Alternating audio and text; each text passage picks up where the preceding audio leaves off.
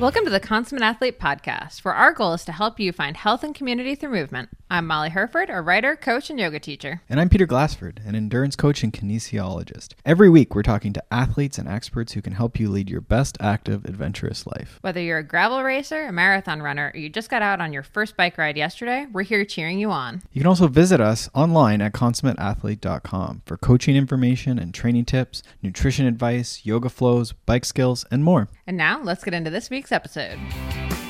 Hello. Welcome back to the Consummate Athlete Podcast. Peter, how's it going? It's going well. I'm sore. I just came into another block of strength training, and this one's a little more vigorous and apparently damaging to my muscles, so that's sore. But I'm also, fat biking conditions are peaking right now, so we're maybe getting towards the end, but it's been really good. Really enjoying sort of this more mountain biking in the winter. It's like so good. It's just sparking so many ideas for me. I've been quite enjoying being home and having quote unquote to fat bike instead of, being in the sun. Yeah, actually a couple weeks ago, I got on a fat bike for the first time ever. And I was actually pleasantly surprised at how much fun it was.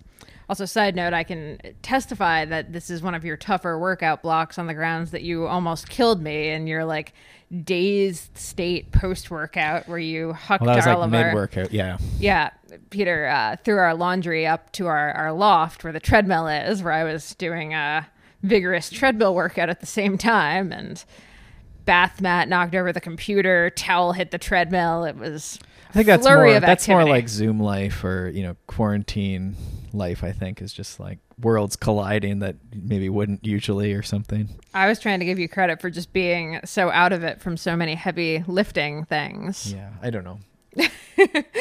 So yes, the treadmill has been my good friend these past couple weeks now that we're getting into this. The ski season is definitely starting to kind of go on the decline, or at least the ski season as I do it, which is just kind of on trails and more backcountry, I guess. Right. I use backcountry very loosely. We're talking like golf courses with pretty crappy, like burned in trails, but it's all ice now. So, well, and that's the idea, is you're trying to use these different tools to, the environment, what's optimal for that day. That's really the consummate athlete idea, right? Is that we're sort of embracing the weather rather than fighting it and, only running on the treadmill. You maybe do your speed work on the treadmill, or it's been quite windy recently too. Really windy, yeah. And icy as well. So. I did actually, I got out. Yeah, that was new this week. I did a hill workout with a friend very early in the morning.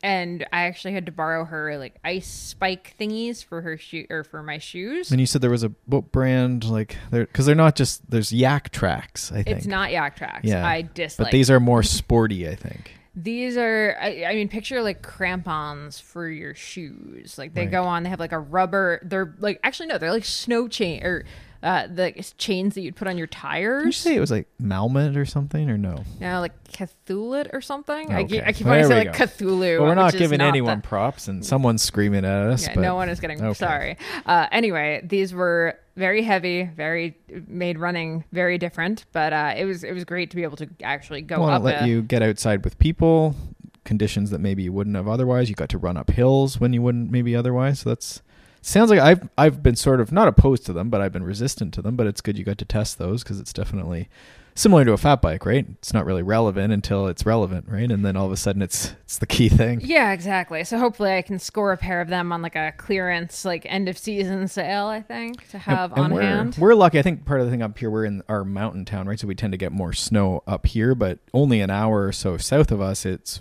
generally just ice a lot of the winter. So I think it's much more relevant to have things like studs on bike tires and these spikes on shoes and spikes on spikes and spikes. Yes, well, on the note of gear and all of that, over on consummateathlete.com, I actually just wrote an article last week sort of about gear organization, but this was talking about taking the time to actually organize what's in your drawers. I know we both probably fall into like the stuff it in bags, stuff it in drawers. I don't think there's a probably about that. It's sorted, well, except for when my tights somehow get rolled up into Peter's t-shirts, which happens way more often. Well, it's like Christmas. Yeah. Very exciting to find all of your tights one day. But anyway, so a couple weeks ago, I actually took everything out and made a really serious effort to fold everything. and actually like take the time to put clothes away. And now every time I do laundry, I'm actually doing that, especially with workout clothes, which like bib shorts for bikes, not the easiest things to fold. They don't really fold neatly. I actually have some tips on how to fold them the best way. In this article. Yeah. Okay. So I don't know. I really liked doing that. And it also made me get rid of a couple things that I don't use anymore or that don't fit. It really kind of shows you what you are using the most. And in our book, Becoming a Consummate Athlete, we talk a bit about gear management, gear organization, and this idea of sort of, I always call it snowball habits, but it's, what is it? Rock slide habits. So it might be once every quarter, once every month, you do a big, pull it all out, refold it. What is this thing that doesn't fit into your drawer, your system of bins? And then once it's set up, it shouldn't be, it's one or two things you're folding. It almost maintains itself. It's not quite as big a job, but it's that first, push the big boulder so it starts falling idea, right? Yeah. And if you're the kind of person who loves getting new gear, I actually found this is very helpful because like it suddenly made all of my drawers feel a lot more boutique-y.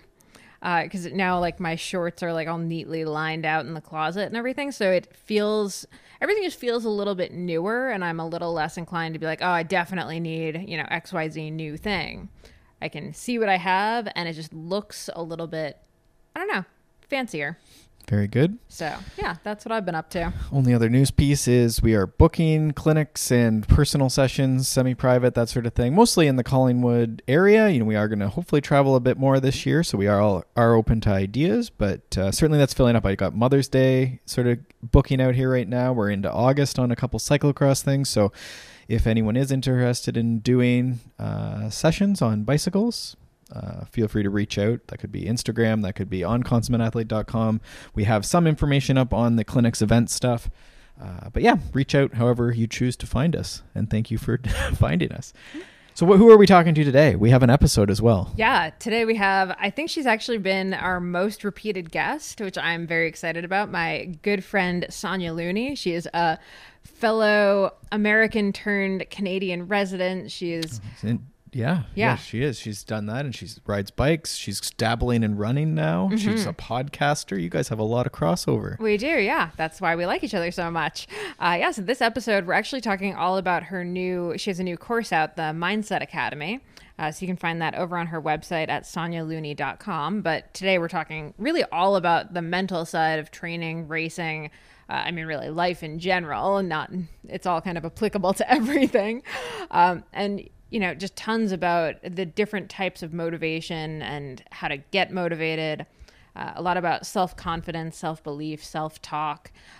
It's a really, really interesting episode, kind of getting into everything that she's learned over the years, both in her own racing as a professional mountain biker, but then also, she has a great podcast where she's talking to tons of really, really smart people. We've had a lot of the same guests even.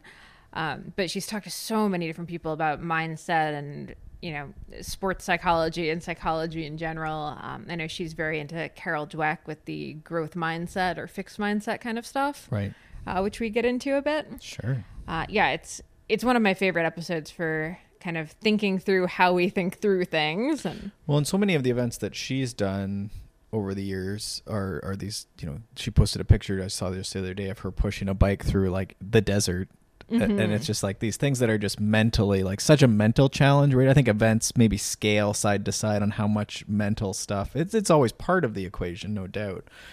But how much of that is just, you just don't stop. Like some of these, she did a lot of 24-hour solo races and these things. And so, yeah, there's definitely, she's got some skills there, either ingrained or trained, and probably a bit of both, right? Mm-hmm. So it'd be quite interesting. Yeah, so definitely, whoever you are, but especially if you have kind of one of these like Leadville-esque goals, like some kind of huge endurance goal, this is definitely an episode to listen to. Definitely check out her course. Lots of good stuff here. So yeah, without further ado, let's get into this episode with Sonya Looney. Sonya, welcome back to the podcast. I think you're officially our most common recurring guest, which I'm very excited about. Well, I feel very honored that I get to be that. And our podcast that just came out, about your book, Becoming a Consummate Athlete, has done really well, and people have really enjoyed that. Yay! That's awesome. That was such a fun one to do. It's always great just like getting to chat with you about all things. But I feel like you and I are so on the same level with all of this mindset stuff. And you obviously have this awesome new e-course out, the Mindset Academy. So before we get into what that is, I actually wanted to kind of ask what made you decide to focus on mindset instead of, I mean, you have so many things you could have done an e-course on, right? Like mountain bike, veganism, like vegan nutrition, being a new mom. You have so many like topics you're passionate about. Why mindset? That's a really great question. And that's a question I've actually been asking myself for years is there's so many things that I love talking about and lots of areas that I have a lot of knowledge about, but do I need to be more focused in just one area? And that was some advice that a few different like really successful entrepreneurs said to me was you're doing so many different things and you need to be able to let some things not go, but really get more focused in certain areas. And I wasn't really sure what area that was because I love talking about nutrition. I love talking about mindset. I love talking about all things sports science and mountain biking. Lots of things that people listening to this podcast also love. But it was a question that kept coming up for many, many years. And I used to give talks like starting in 2010. And the intent with these talks, they'd be like at REI or bike shops or whatever, and they were free. And I wanted to just be a guide and a coach and a mentor for people. So it was sort of an open stage where people could just come and ask whatever they wanted. And initially, it was more about mountain biking, and I was sort of guiding it in that way because if no one asked a question, because oftentimes people are afraid to raise their hand and ask a question in a big room, I just had some slides ready talking about things like tire pressure or how to set up your suspension or just how to make your ride more fun. And over the years, as I started doing these races around the world, like I made it my mission since 2010 to go find the hardest mountain bike races, stage races and things like that in the most far off corners of the planet. And the questions started to change. The questions weren't, oh, how do you do your tire or how do I pick a bike? It became, how are you so positive all the time? And it wasn't apparent to me how obvious that positivity was. And there is some interesting research about positivity, like about happiness. I guess 50% of your personality is actually genetic. So 50% is what you're actually born with. And the researcher who the book that came from is this woman named, her name is also Sonya, or it might be Sonya. And I'm going to butcher her last name. It's like Lubernowski. She's a positive psychologist. But the other 50% is something that you can train. And that's called neuroplasticity, being able to rewire your brain. So people would just ask me these questions like, how are you getting through these things? How do you not quit? Obviously you're not having fun the whole time. And I started asking myself, well, how am I doing that? Because I'm just doing it. And then I started reverse engineering positive psychology, sports psychology, and then realizing what I was doing. And then I wanted to learn more. And I realized I'm just barely like implementing some of these skills because now I have the opportunity to go deeper and figure out what it is that makes you resilient, what it is that makes you positive, and understanding that those things aren't about just like denying difficult emotions, but it's about being able to push forward in spite of them. Yeah, I love that. And I mean, you've had so many great guests on your podcast, the Sonya Looney Show, talking about a lot of this stuff. So I feel like similar to us with all of the experts we've had on the Consummate Athlete podcast, you've kind of gotten to get this great education. And like every time you talk to someone, you get like 5 more resources and studies and all of these things. So, I mean, you've been going down the rabbit hole of mindset for the last, long time at this point. Launching an e-course is a big deal. This is a big e-course. I think it's 22 videos and workbook and worksheets and all that fun stuff. Why launch it now? And like, what did the process, how long did it take to put together? Well, actually, I was a bit frustrated with how long it took me to put it together. It took me like 7 months, and I'd done the research over many, many, many years, so I already had all that information available, but it was being able to make time for it because, like many people that follow me know, like I have a baby. I have an 11-month-old at home, and with the pandemic, we were supposed to have like really regular childcare, and that didn't happen. So I got to take some of my mental skills and put them to work as a parent and be okay, not accomplishing at the rate that I wanted to accomplish at. And I know many people listening know what this feels like. Like they train so hard for a race and then they can't go and accomplish that finish line. Or, they just can't, maybe they're just like depressed and they just don't have the energy to put into the work that they were doing. So the relationship that you have with the rate of accomplishment is something that I've really been thinking about, because personally, like one of my demons is I feel like I'm more lovable if I'm accomplishing more. And I know that it's not true on paper, but I just had to like wrestle with that a little bit more and just reminding myself that like, if I accomplish more, I'm not going to feel any different. And that's something I wrote down yesterday is what would change for me if I accomplished everything I ever dreamed of accomplishing? And the answer is nothing. And I can say that honestly, because right now in my career as a cyclist, like I've accomplished way more than I ever imagined. And it feels good to accomplish things, but it really doesn't change anything because there's always another mountain. Yeah. It's like that whole study about like there's that tipping point of, when you make enough money to sustain your life and you can kind of get through. After that, your happiness doesn't necessarily increase exponentially with money. And the same thing with, I think, productivity. So I thought this is actually, I'm glad you said this, because one of the questions I had for you is, I was on the Canadian Cycling podcast a couple months ago, and the host on there, I was like, so a lot of the you're like technically a sports writer, like you're talking about endurance sport, but so much of what you end up writing and talking about is personal productivity. He's like, why is that? And I was like, because I don't think you can talk about athletic productivity or athletic progress without kind of bringing in time management and like life productivity and stuff like that. So I want to ask you the same question. Like, we're technically both sports people, but like most of our work ends up being more in this like overall productivity and mindset space. So are they connected? What's the deal? Yeah, and I realized I also forgot to answer the other part of your question is why launch this now?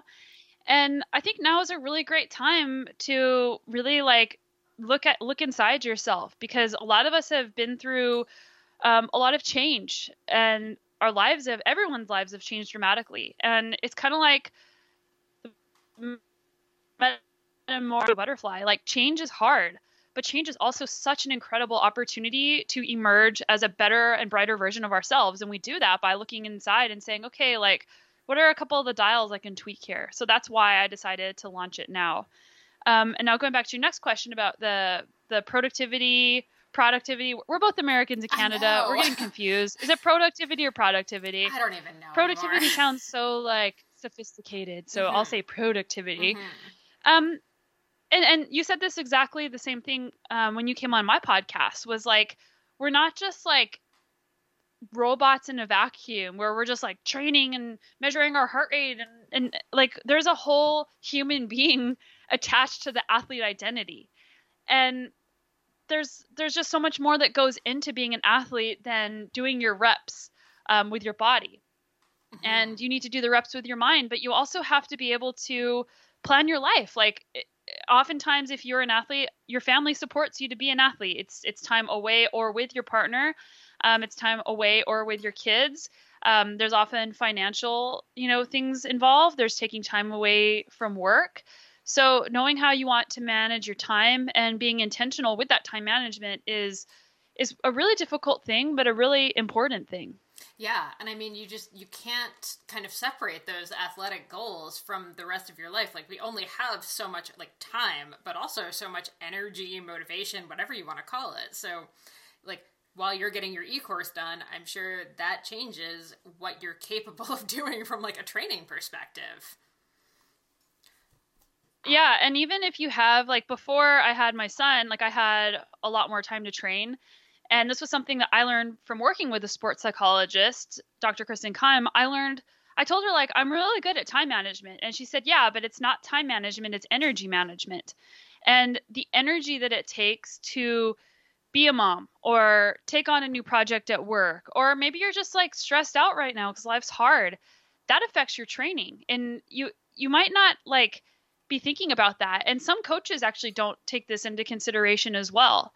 And there's actually quite a bit of research out there about mental fatigue and how that affects your perception of effort while you're exercising. So if your brain is tired from doing XYZ, and you might not even realize your brain is tired, but if you can, look back at all the things you did through the day and realize that this is a lot of mental inputs, that actually makes the workout feel harder. So the research shows that, like, maybe you're only at 150 watts, but maybe that 150 watts feels really hard today. And that could be because your mind is tired. So taking that time for mental rest is something that is so key and something that is so hard. Like, how many of us on our rest day, like I'm so guilty of this too. It's like, oh, Mondays are my rest day. So, okay, I'm going to work extra hours. But now you're not giving yourself rest, and you might not be able to go as hard in your next workout because your brain is tired from all the work and you never gave yourself that time. Yes, totally. And I think actually, like, if anything, like, this year has kind of made that even crazier because now most of us are working from home. So, like, your lines of, like, work and training and life are completely blurred. So I know for us, like, it's been such a struggle to be like, okay, it's the weekend. We're going to actually turn the computers off occasionally. And yeah, like, even though we're still, like, training full time, you can't also work full time and recover and do all of the things at the same time. So on the note of energy, let's talk motivation. In the course, you're talking all about the two different types of motivation, intrinsic and extrinsic. Can you kind of just give us a little explainer on those two? Yeah, it's interesting because a lot of us want to have intrinsic motivation, which is the drive that comes from within. And a lot of us have both. Like, you have both types of motivation. So extrinsic motivation is you're motivated by getting something. You're motivated by getting recognition. You're motivated by winning some money, or, you're motivated by just maybe like what I said, I feel like I'm more lovable if I achieve something. And that's also that's intrinsic, but also it's extrinsic because I'm getting something.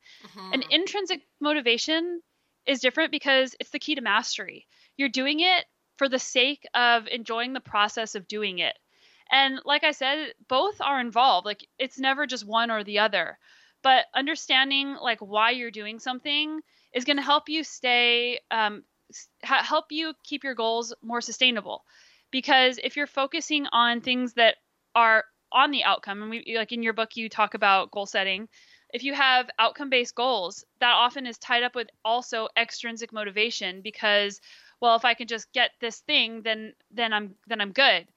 And then you just stop. And I think that that's what happens a lot of times when people are like, well, I'm going to run a marathon. Yes. And they train for this marathon. And then they just never run again because they're focusing on this extrinsic thing. When really they can focus on both. Like, the extrinsic part can help you get out of bed some mornings and help you stay in it. But if you can be focused on the person that you're trying to become and the goal of mastering, and you're never going to actually master a task, but the journey of trying to master a task.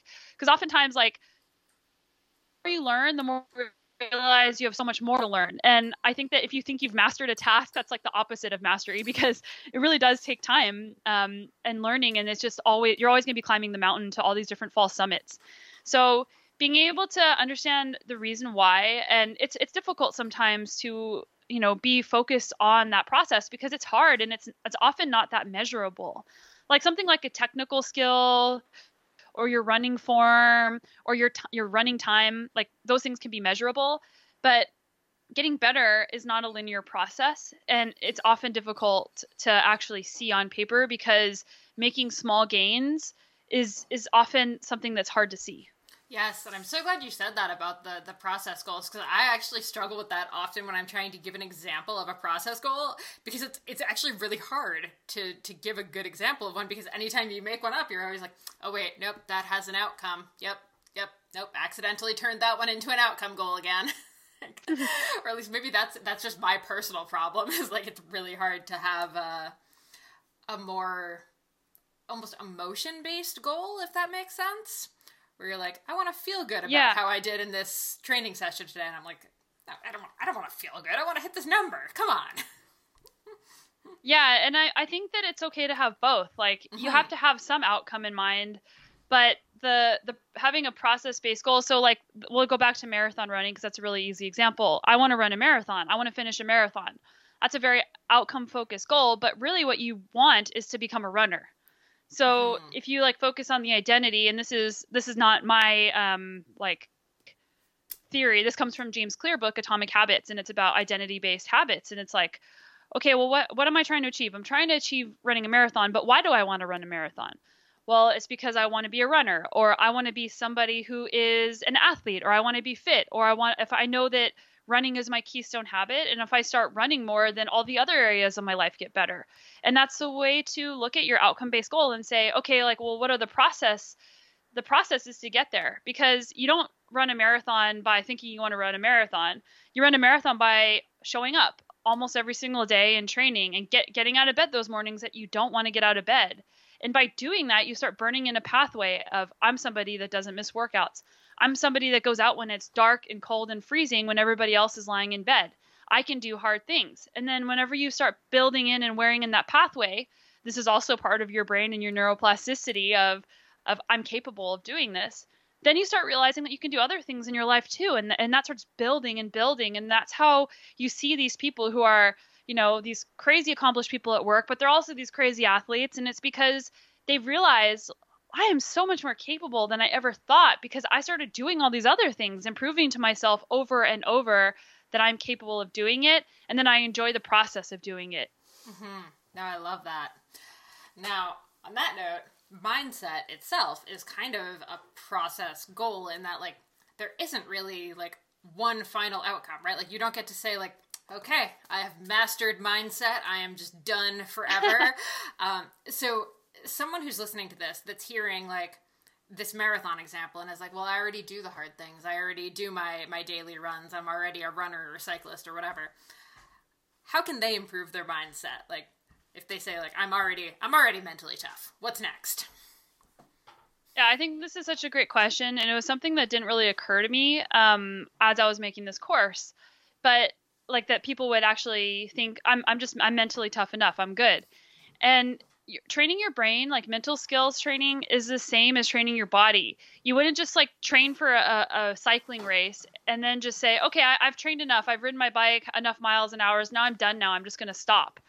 The same happens for your brain, because we don't live in a vacuum. So you're going to have all these different inputs and all these different messages coming into your brain telling you, you know, you're good enough, you're not good enough, or like, don't, so is doing, like, just all these different things that you could be working on. So the mental skills is the mental reps, and it's similar to meditation, and like a mindfulness practice is part of mental skills training, because being aware of what you're thinking and the insight you can gain from that is a huge part of how to actually train. Because if you don't know what you're saying to yourself when things get hard and your brain is just like off on this tangent telling you all these things, then you might not be able to like work on it. So like a meditation, like this is something that I had to learn myself when it comes to meditation. It's like, oh, I meditated for lots of years and I thought, well, I know how meditation works. I can apply it in my life. I can see myself doing it, like, you know, in real life.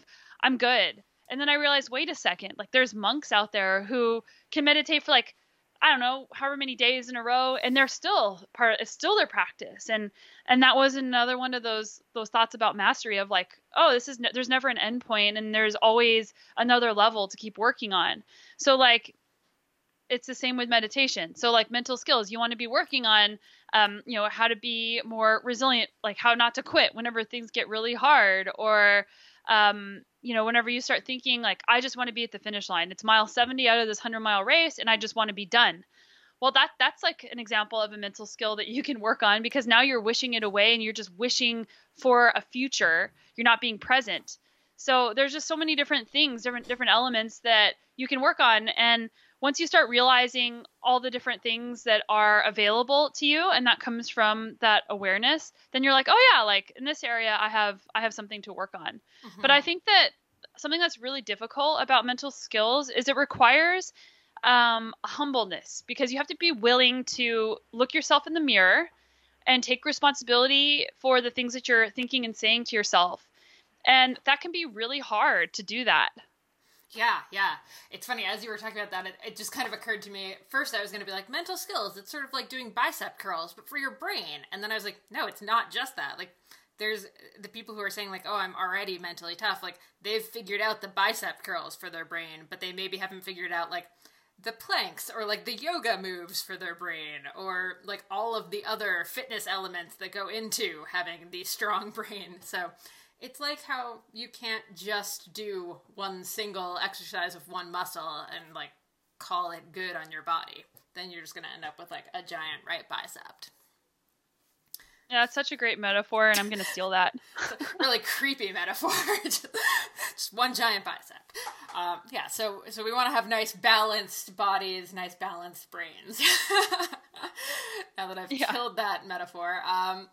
Okay, so the other thing that you talk about a lot in the course is setbacks, which, I mean, it's 2021. We've had a year of setbacks at this point. I don't think there's anyone listening that would say they haven't had a single setback or a single thing that, like, didn't go, like, something did not go according to plan in the last year.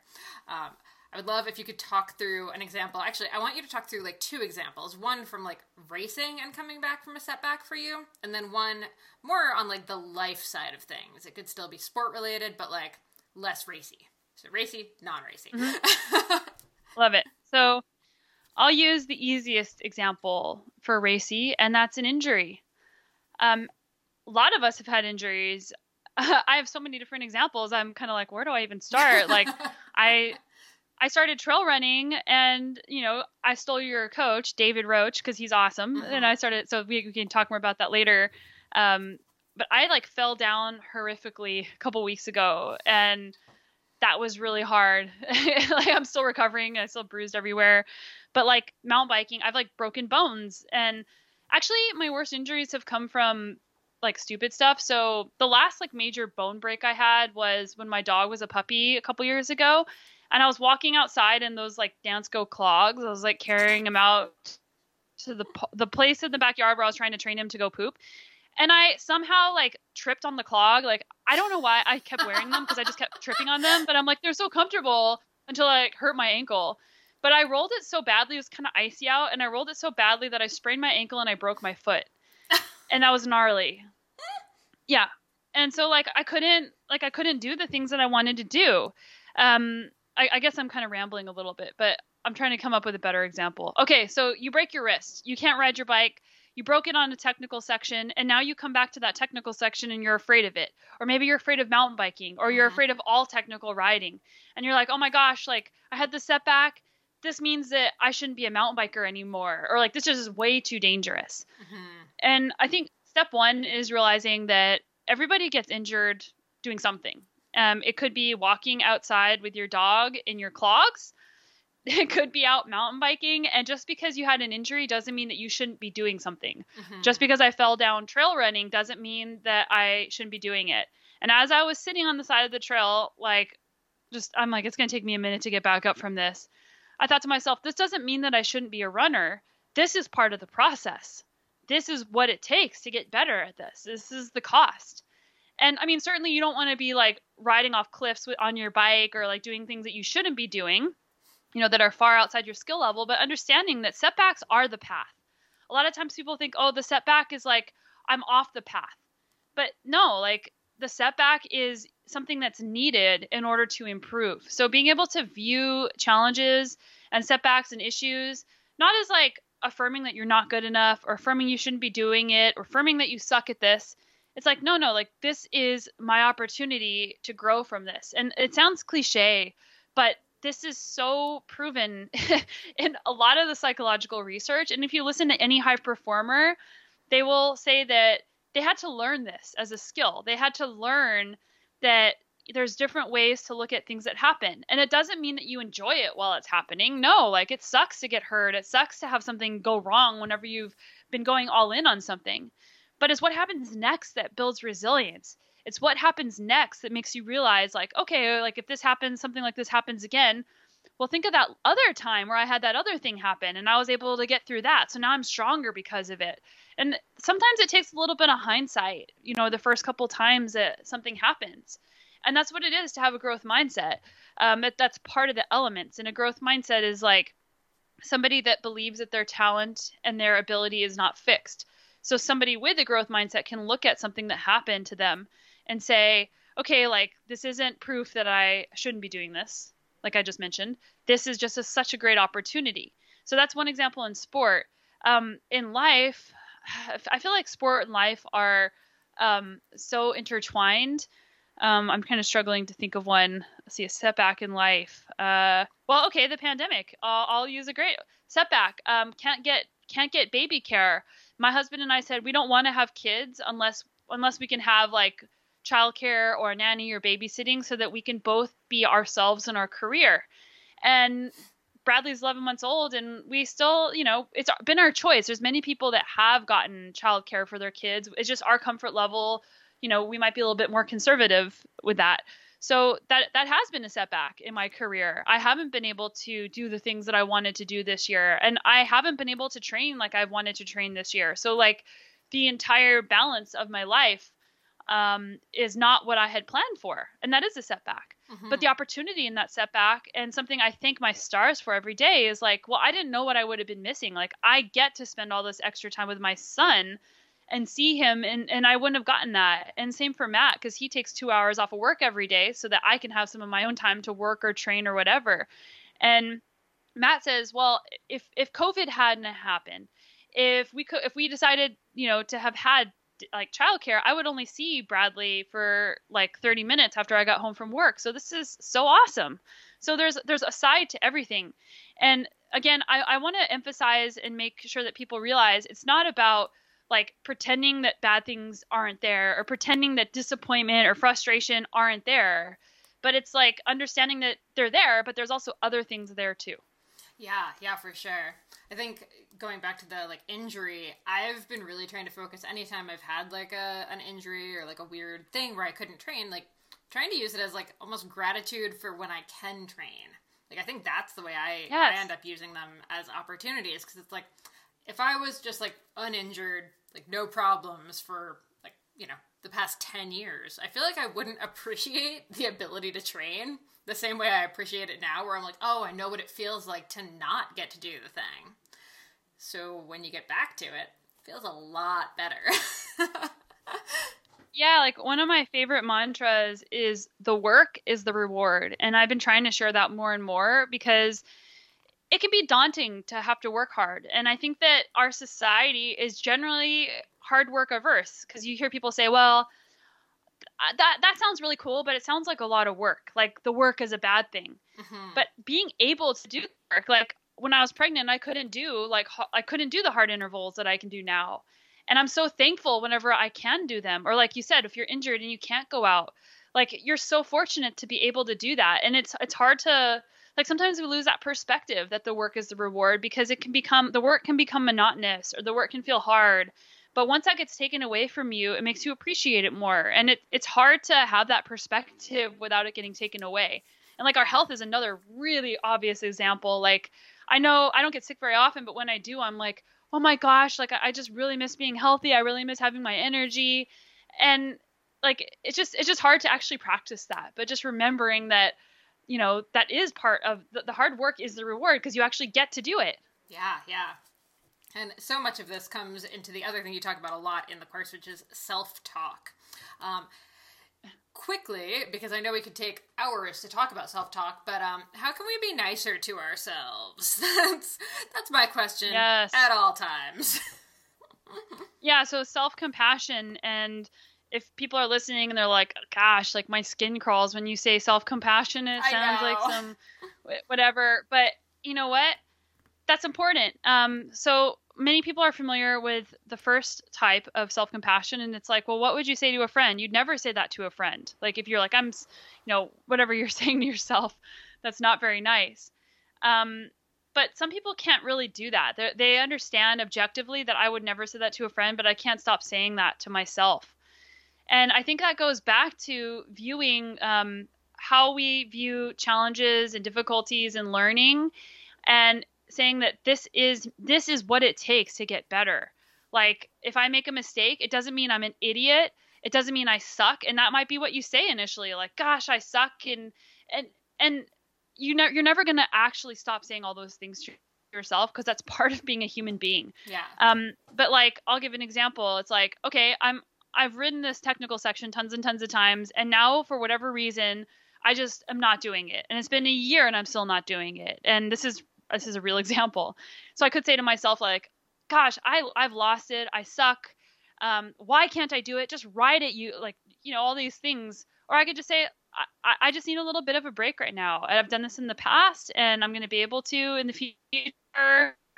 And just being able to have a different script and a different perspective. And you might need to do some journaling in order to get that out, so that if you find yourself, just being so hard on yourself, you can go back to that script and you can read it, and you have to keep practicing that.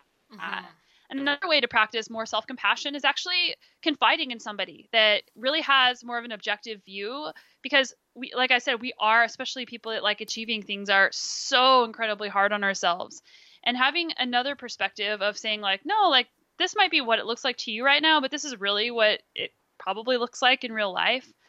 And then a third way is just practicing a self-compassion meditation. And there's different ways to do this, but it could be just as simple as having something as saying, like, may I be well. Like, if you start saying something mean about yourself, just having this, like, you could practice this in the meditation and then take it into real life. Like, oh, I'm not being as articulate now as I want to, and I'm rambling. That's a thought in my head right now.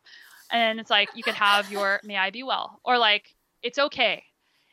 And judgment is also just such a big thing. Like, being critical of yourself is you judging yourself. So being able to realize that you're judging before it takes off onto this crazy tangent, and just labeling it as judging. So like, you could practice this in a mindfulness practice where, like, you're sitting there and you're thinking all these thoughts, and you're just like, I suck at meditation, or I hate meditation. And it's like judging. You just label it judging, and then go back to neutral. And then it comes in again, and then you just say judging. So that could be another thing that you could implement. If you're being hard on yourself, you could just be like judging, and it kind of defangs that thought. Mm-hmm.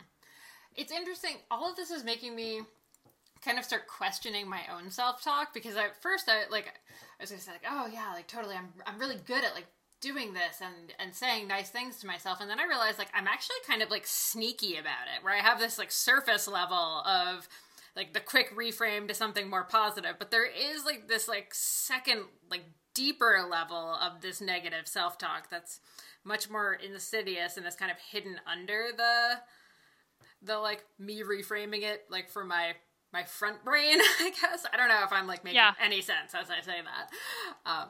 But I've noticed it more and more lately, and I think maybe it's actually because I've been meditating more regularly lately, so I can actually hear myself think better. So I feel like even when we're talking about self-talk, a lot of people probably don't actually even know what they're saying to themselves a lot of the time. And again, like, it's not this thing that you can just cure. Like you said, you've been practicing this. I've been practicing it for many, many years, and so have you. And it's a never-ending cycle, because we're humans. Like, we're gonna judge. We're gonna compare ourselves. Comparison's another way that you tend to have less self-compassion for yourself, because oftentimes you're comparing yourself to people that are better than you at something in the moment. And you're like, oh, I suck because so-and-so is better than me, or so-and-so's has better skin than me, or so-and-so, like, whatever. And the comparison part is it's human to compare, but man, like, it makes things really hard. Yes.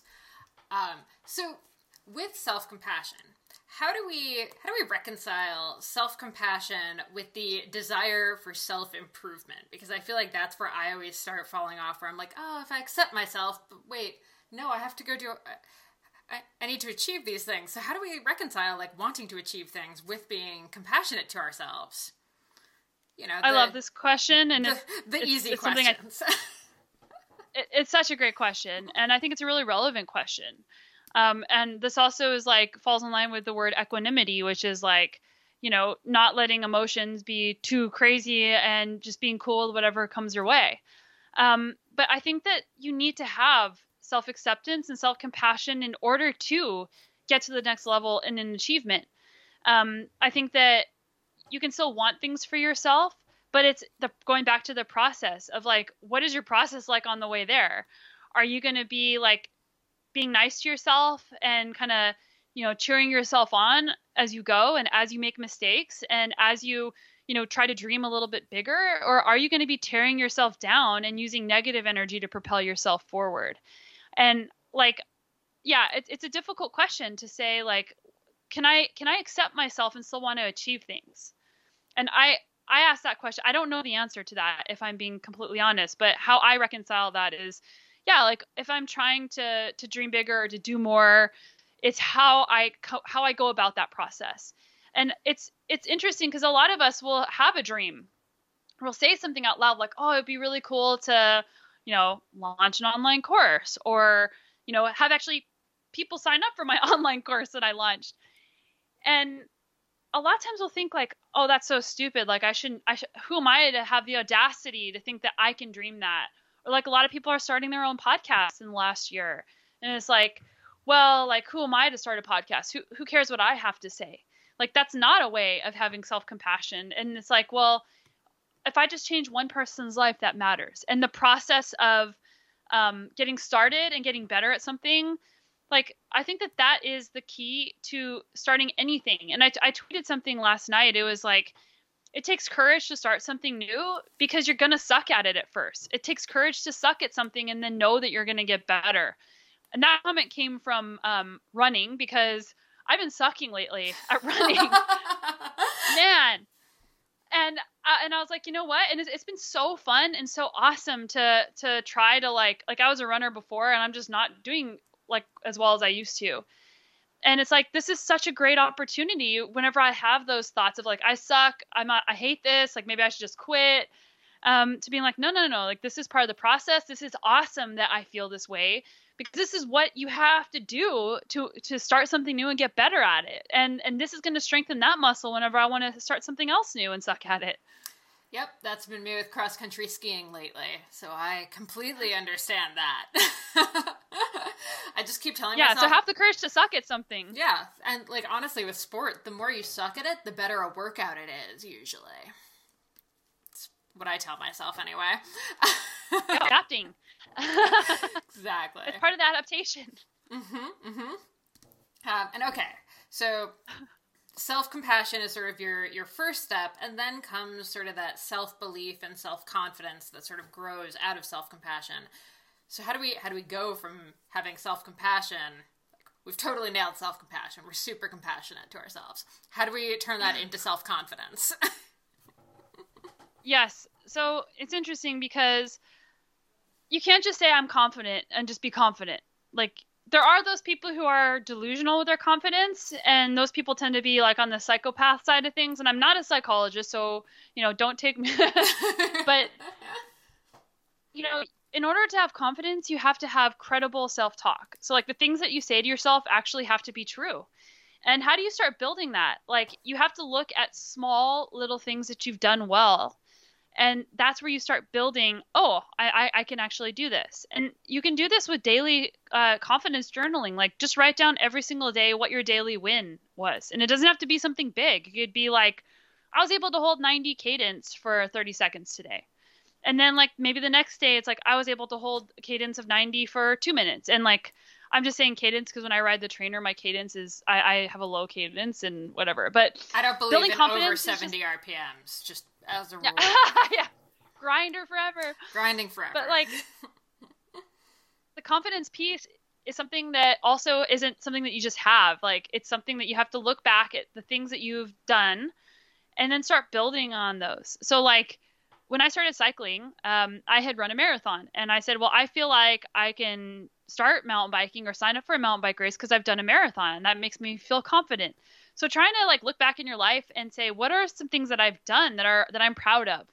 Because ultimately at the end of the day, that's what the final sounds like such a serious word, but like something that's really important whenever you show up to a starting line or a job or whatever, your intention should be to, put out effort that you're proud of. And that is a very process focused way of approaching life, because if you say, well, I'm not going to be proud unless I win.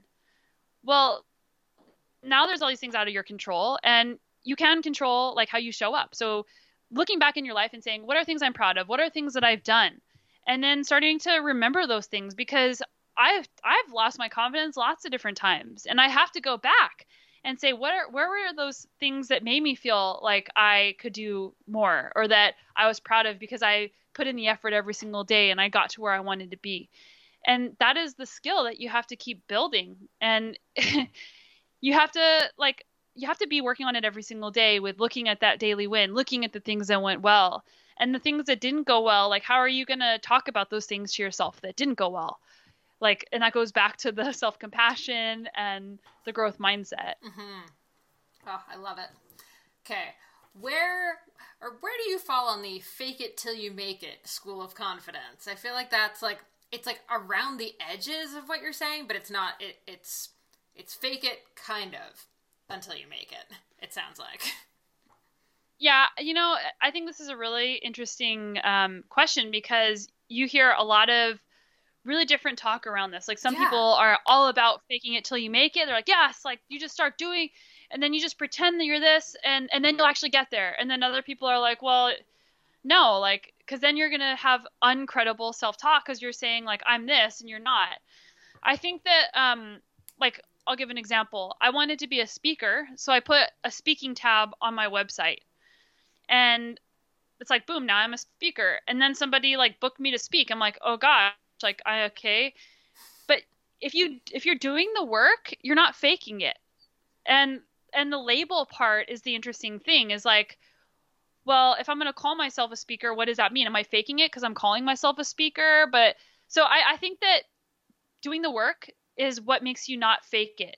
If you say I'm a speaker, you don't do any work, you don't try to learn how to be one, and you just like show up and you're like, I'm here, I'm awesome, that's not going to be very good. Whereas if you're like, I'm a speaker, I'm going to be practicing every single day so that I can be a speaker. And I think that we're kind of touching on imposter syndrome a little bit, because you could be a speaker, you could have done tons of different things, and you could still feel like you're faking it, or still feel like you're not a real speaker, or like you could be a pro writer and still for years and still feel like you're not a real pro. So it's about like those daily actions and those daily habits that help you build your identity. And I think that that's where the faking it part goes away, because you start saying, no, like, this is my identity. And like the athlete part, like, people that are afraid to call themselves an athlete because they haven't achieved something or they don't race or whatever. It's like, no, like, you're not faking being an athlete. If you show up every day or even on the weekend and just exercise, you're still an athlete. So it goes back to those daily or weekly, or those things that you're doing to start carving that groove to prove to yourself who you are every single time you go out. Oh, I love it. Okay. That's all amazing, and I feel like anyone who's listening to this and is at all curious about how to kind of make all of these things become reality needs to check out the Mindset Academy. So can you give us just the quick, like, nitty-gritty, where can people find the course? How many modules is it? What's it look like? Break it down. Yeah, so you can find it in a couple places. If you go to SonyaLooney.com or MoxyandGrit.com, MOXY and Grit.com, you'll see a page for Mindset Academy. It's also in my bio on my Instagram, so you just click on there. But it's 4 modules and 22 video lessons, and it's broken up into 3 to 5 minute videos, because a lot of people might be thinking, oh, I'm really interested in learning more about like how I can optimize my mental skills, but I don't have time for that. So I broke it down into really small digestible chunks so you can do a little bit at a time. And the first module is about goal setting and habits. The second is about motivation and mindset. The third is about self-talk and optimism. And the fourth is about race day confidence. And I even talk about, like, I have examples of, things that people get nervous about. I polled my audience and said, write in all the things that you get nervous about, and we're going to break those things down under the race day confidence section. And then you get a workbook, a digital workbook on top of that. Awesome. And I mean, it's worth pointing out, like, race day confidence is the same thing as, like, big presentation at work confidence, like boardroom confidence, like public speaking confidence. Like, it's going to help with every area, not just, like, the race day. Yeah. Awesome. Cool. Well, thank you, Sonya. This is awesome. I'm really excited to check this out, and I'm very excited that you're still trail running, because we still have our, like, let's call it like 2022 big goals. I like it. Yes. Well, I'm working on falling down. I learned that I'm actually good at falling down running, because it was like a slow motion thing where I was like, oh crap, this is going to be bad. And then I thought, roll like you do on your bike. And I like rolled on my shoulder. Yeah, it was good. But yeah, it's been awesome. Like, this is kind of a side note for people. If you're feeling burned out from your sport, like I was feeling really burned out from cycling. Like, I've been doing it for 17 years, basically 6 days a week. And I'm just like, so getting a running coach, and now like I'm still riding my bike and training so that, you know, bike racing is still my number one priority. But taking a few days away from the bike made me really enjoy riding my bike again. So if you're feeling burned out with your sport or something, try just doing something different. And it also takes courage to do something different, not because you might suck at it, but because you're like, well, I've been putting all my effort into this other thing, and what if I take my foot off the gas a little bit? What's going to happen?